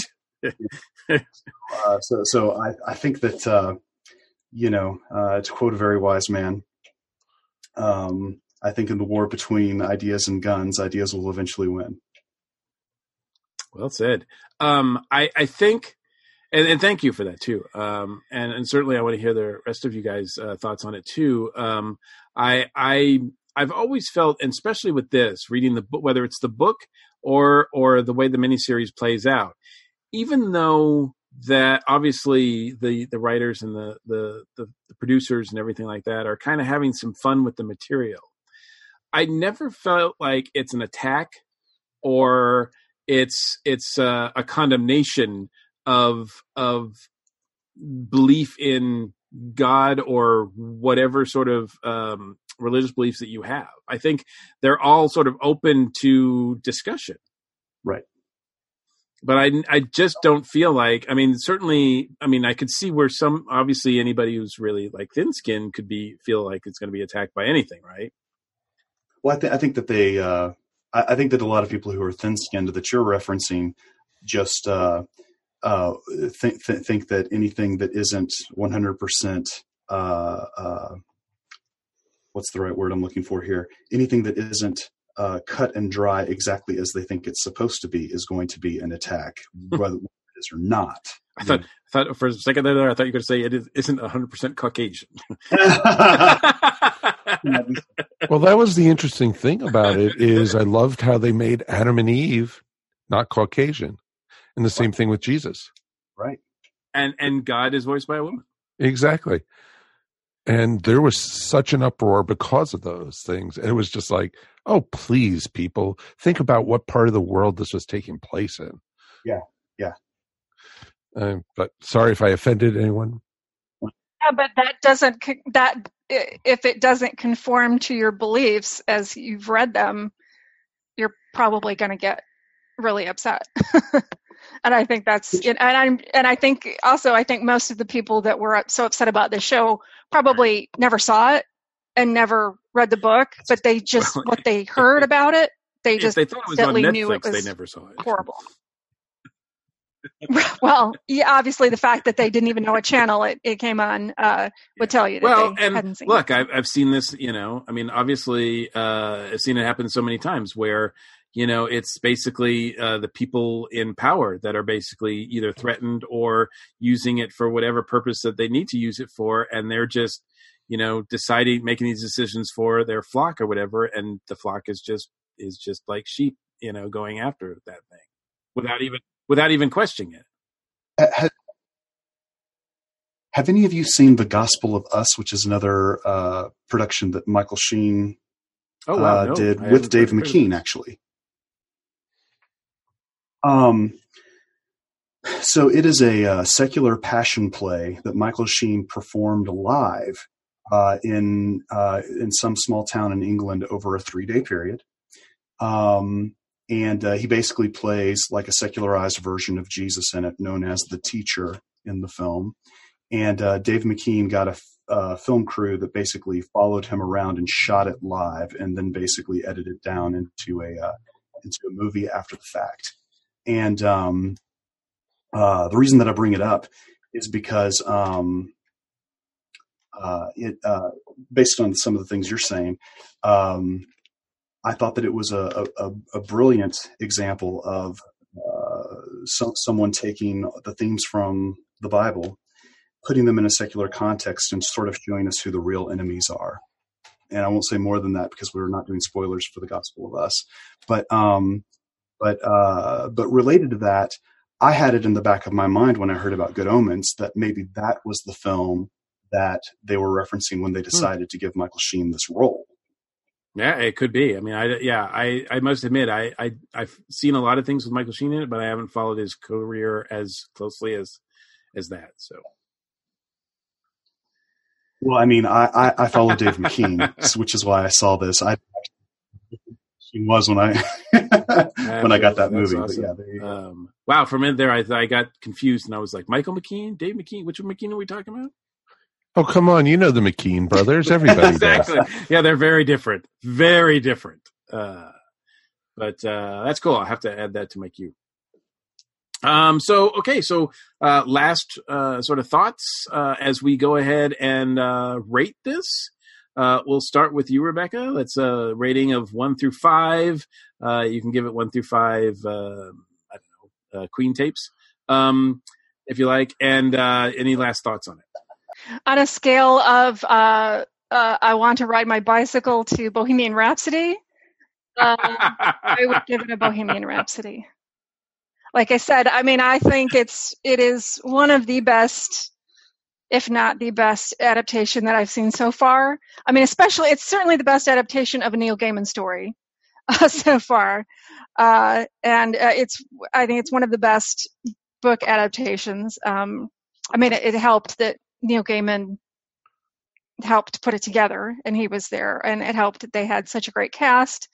I certainly hope that if there are any future Neil Gaiman projects that come to pass, if they're even half as good as this one is, I will have faith. Absolutely. Alan, what about you? I'll give it a 5 out of 5, whatever you want to tag that into. And the only parting thought that I have for it really is, I think that it's the best thing I've seen on TV in years. People just need to see it if they haven't yet. Mike? 5 flaming swords all the way for rating. If you haven't seen this, folks, it's the best thing on Netflix right now. I trust you on that. At least until Thursday. It is. Exactly, that's true. And then, Amazon Prime gets needless things. No, just kidding. Things. I know. Stranger Things is coming out. I know. But it is, truthfully, if you have Amazon Prime, get it. If you don't have Amazon Prime, get it. What we could say this and speak till we're blue in the face. This is just amazing. It is the eminent Neil Gaiman work, and I am so looking forward to watching it again and again and again.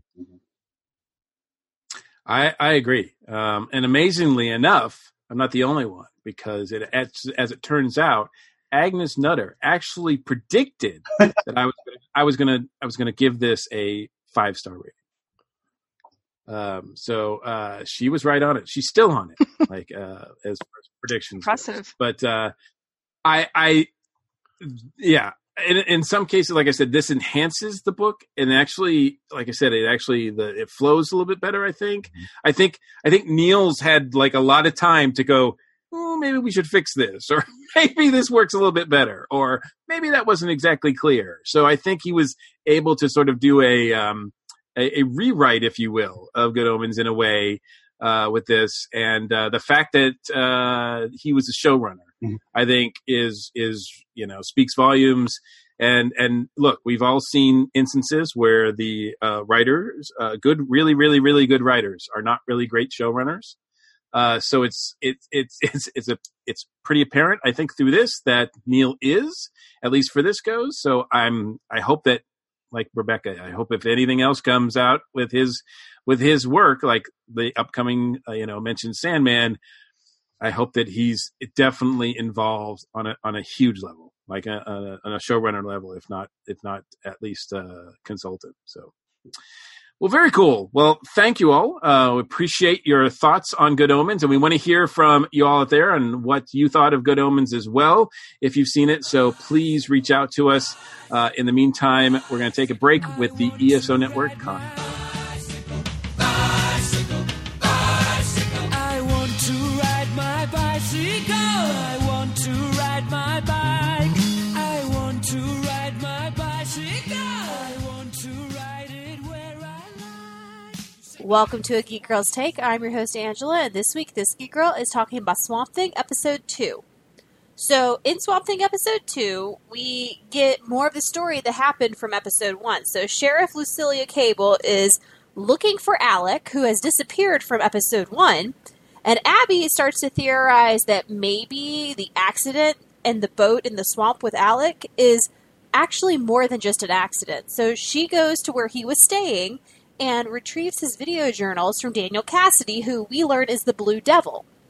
Abby and Matt follow her young patient who escapes from the hospital and goes to the swamp. They follow her into the swamp to find her, and Abby ends up encountering Swamp Thing and gets saved by Swamp Thing because the young girl is actually being chased by this really creepy guy with a machete. And so we get to see Swamp Thing really try to save someone and help him, even though he's very, very confused about what's going on. This episode had some great horror elements, and it also has a lot of great practical effects in it. Swamp Thing himself looks awesome. He looks so great. And then the chase with the bad guy who was chasing the little girl with the machete was super suspenseful and really creepy because it's going through this dark swamp and you really just don't know what's going to happen. This episode had me on my toes and really wondering what was going to happen throughout the whole thing. You also start to really dislike a few of the characters in the town, knowing who the real villains are very, very early on in the show. And we get some other creepy stuff there's some really mystical stuff going on in this town. So who knows what's going to happen? Well, thanks for listening to A Geek Girl's Take. What will I talk about next week? Well, you're going to have to listen to find out.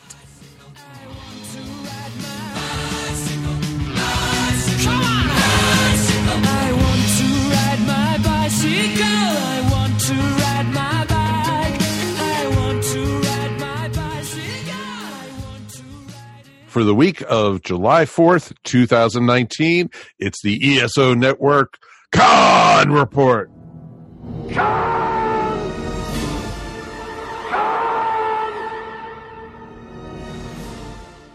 Well, we've got a few conventions this summer that you can find ESO Network folks at, starting this weekend, July 4th through the 7th. In Minneapolis, Minnesota, it's Convergence.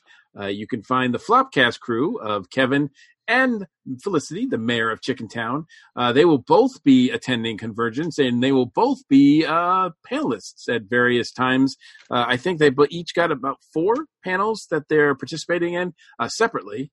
Maybe there's some sort of rule they can't do it together. I don't know. But in any case, they will be there. And so, and they've got some new Flopcast ribbons. So if you are keen on getting badge ribbons, check out the new Flopcast. I'm not going to spoil it, but it is hilarious, kind of, that they've come up with for the Flopcast ribbon this year.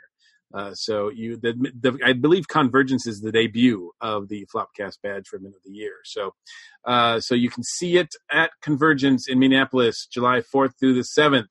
And then the weekend after that, July 12th to the 14th, is Fanboy Expo, and that is in Knoxville, Tennessee. 2 folks that you can find there that are part of the network is Richard from the PWR Spot Show. I believe he will be volunteering, so he will be behind the scenes working and sweating. I hear it gets pretty hot in Knoxville in July. So you can see him there. Reach out to him because if you need some help, chances are he can assist you. And the movie guy, Alex Autry, here on the Earth Station 1 show, he will be attending as well. Now, he's not going to be working. He's just going to be attending and getting as many autographs as possible. So check out Fanboy Expo to see those 2 guys. July 12th to the 14th is also here in Atlanta, the dates of the Atlanta Comic-Con. That is a big convention devoted to comics and pulp culture. Lots of actors and other folks attend that as well. Mike and I will be there on Saturday. We will be hosting 2 panels. We will be doing one in the morning on podcasting and one in the afternoon on the MCU and where things go from here. So you want to check that out on Saturday. That's Saturday, July 13th. So yeah, it's Friday the 12th. 13th is when we're there.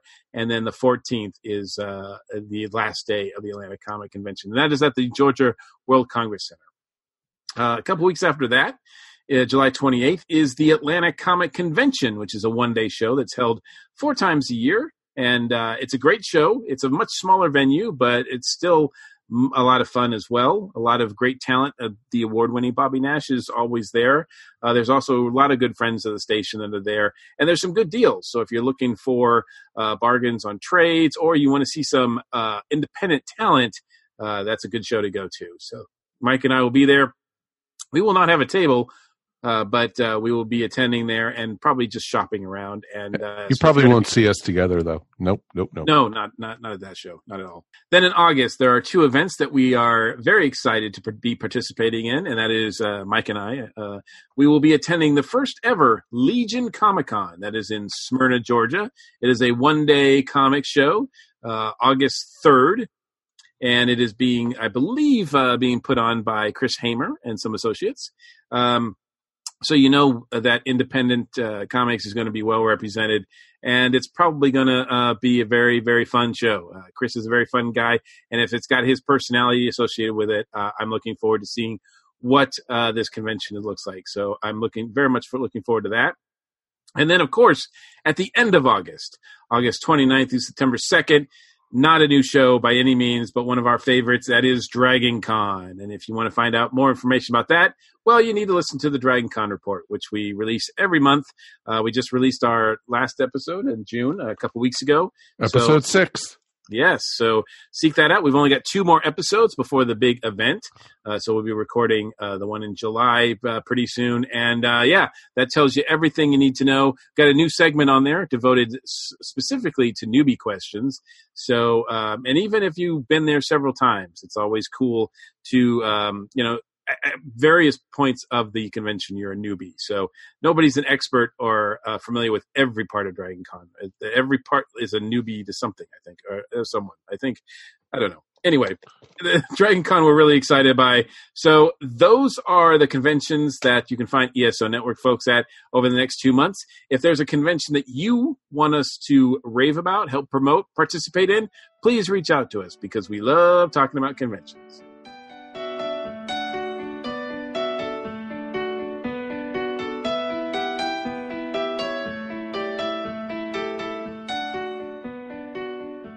So that's going to wrap up another episode of the Earth Station 1 podcast. I want to thank our guests for being here tonight. Alan, thank you so much for being here. Thanks for having me. Always enjoyed it. It's always great, and congratulations on the new book. Thanks. Anything you want to shout out about real quick? Yeah, let me talk about that new book real fast. So I just published this book called Man Grooves. It's about a bluegrass band of monsters who solve Scooby-Doo style mysteries. It is it's an illustrated middle grade novel, so I really designed it for, kids between the ages of say 9 and 13. But a handful of kids that I have sold it to, their parents have read it, and I've gotten a lot of great feedback from them too. So apparently it works for at least ladies up into their 40s. Haven't got any test readers past that yet, so maybe we can find a few. But yeah, Man Grooves, Alan W. Barnes. Please check it out if you get a chance. That is awesome. It's always great just talking to you about many topics. And of course, Rebecca, thank you so much as always. Oh, well, thank you for having me back. It's always so much fun to be on the podcast. Anything you need to promote or shout out about? I don't have much going on right now, but everyone, if they haven't already seen it, should go out and see the movie Yesterday. It's the new Danny Boyle film. It is absolutely just a brilliant film. That's on my list to see probably this weekend. We got the long weekend coming up with the July 4th holiday here, and so we'll probably go see that sometime. It looks amazing. I have a feeling you will like it, and there's a few little I won't spoil anything, but there's some really funny moments, and there's a few moments that actually made me openly weep in the theater. So, but we can discuss it after you've seen it. Oh, most definitely. Can't wait to see and hear. I've heard rumors, but I'm trying to keep away from it. But thank you, and of course, Mr. Mike Gordon. As always, it's my pleasure. Anything you want to shout out about? I do, and I know this is the June is over, and it kind of passed us by on the show, and I just wanted to make sure we acknowledged it in some form. But June, of course, was Pride Month, and unfortunately, we didn't have one of our LGBT shows with Darren on last month, but it is something that we've thought about, and we'll probably correct in the future. But we are, I know that a lot of us here are definitely, certainly in favor of all of everything that Pride Month stands for. Amen. And yes, you very, very much so. And it's one of those things where even though we didn't acknowledge it in June, and the fact that a lot of people did, doesn't mean that it's over. the feelings that you have as far as pride goes in your friends, your family, even strangers that are being oppressed, it needs to continue throughout the year. And if anybody out there is having an issue, I hope they feel they can reach out to anybody here on the station, because they will always have a home here. Oh, ESO is all about diversity, and no matter what happens, we will have a voice for, LGBT, trans, whatever, you believe in or such. We are here to support you, and you're never going to ever have to be worried about being judged or whatever. It's just not the way we do things here, and I will not allow that on our podcasts, on any of them. That's just not our way. Mm-hmm. It's ridiculous, some of these things that are coming out, and it's getting harder and harder in this world to, speak freely and such. And we were supposed to be moving forward. It feels like we're taking 5 steps back half the time. And well, I was, you say that though, but I was really impressed by this month seeing how many, not just friends of mine that were, waving the pride flag, but actual companies and corporations that were embracing it as well. That was very well represented, I thought. So, I'm not saying that there's not a lot of work to be done, because there is, but I do feel like progress is being made. Well, and hopefully they continue to wave that, everyone continues to wave that flag, not just in the month of June. Exactly. But all year long, not just, Absolutely. Don't just post it on your Facebook page that, this is Pride Month. It would be great to see these buildings that had all the colors up and such for Pride Month, keep it up all year round instead of just over the month. Put your money where your mouth is. And Exactly. I agree completely. All right. My shout out is actually talking all about Neil Gaiman, who we've been talking about quite a bit this evening with the opening segment about Vertigo, and then also with our main topic. So big shout out, supposedly using air quotes. Netflix is just announced as of yesterday that they are bringing Sandman to Netflix. And that's how a lot of people got introduced to Neil, and a lot of people through their DC Comics, and we've done even for the ESO book club, we did hit the first Sandman book. And I want to believe. I want to believe too, but there's been almost 30 years of Sandman coming to the screen in one way or another, and people like Johnny Depp have been touched with it, and people like, what was his name, the guy from Third Rock from the Sun.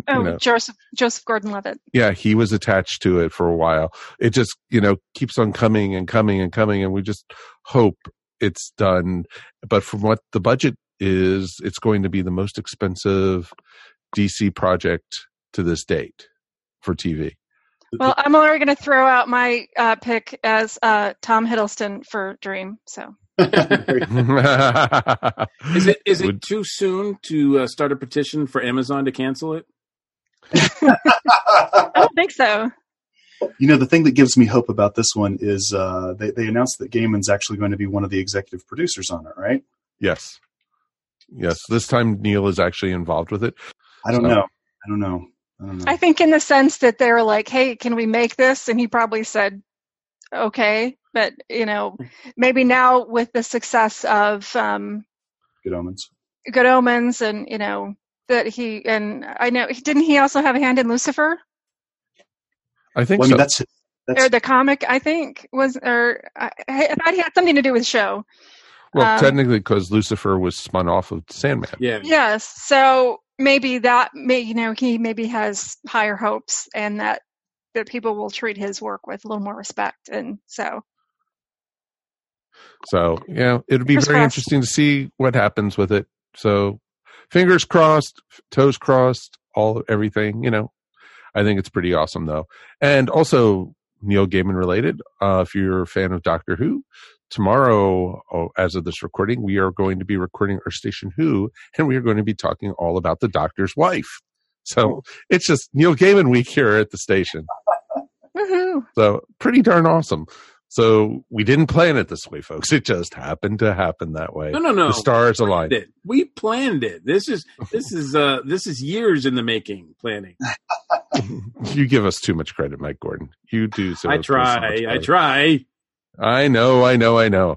But join us again next week when we are a little more organized, and we are going to be going back to the movies again, because we are going to be talking all about Spider-Man Far From Home.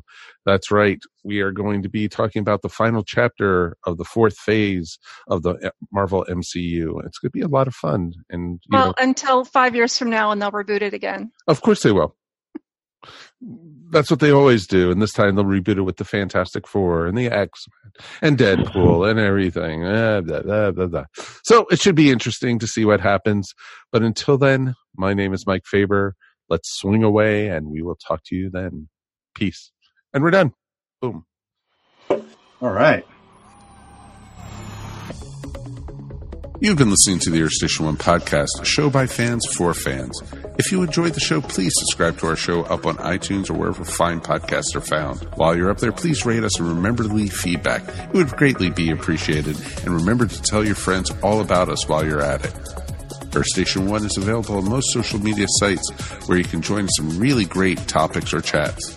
Help support our show by shopping through our Amazon.com link or purchasing very cool ESO Network clothing and merchandise at our TeePublic store. Links to both are found on the top of our ESO Network webpage. Become a patron of the ESO Network by backing us up on Patreon for as little as 25 cents a week. Go to patreon.com/ESO Network to sign up. We want to hear from you. Please write us at earthstation1@esonetwork.com or call us at 404-963-9057. Thanks for listening, and we'll see you next time here on the Earth Station 1 podcast. Peace, and we're done. This has been a broadcast of the ESO Network. Be part of the crew and help support our shows by donating to our ESO Patreon or by shopping through Amazon.com or the TeePublic store, which can all be found at www.esonetwork.com. The ESO Network, your station for all things geek.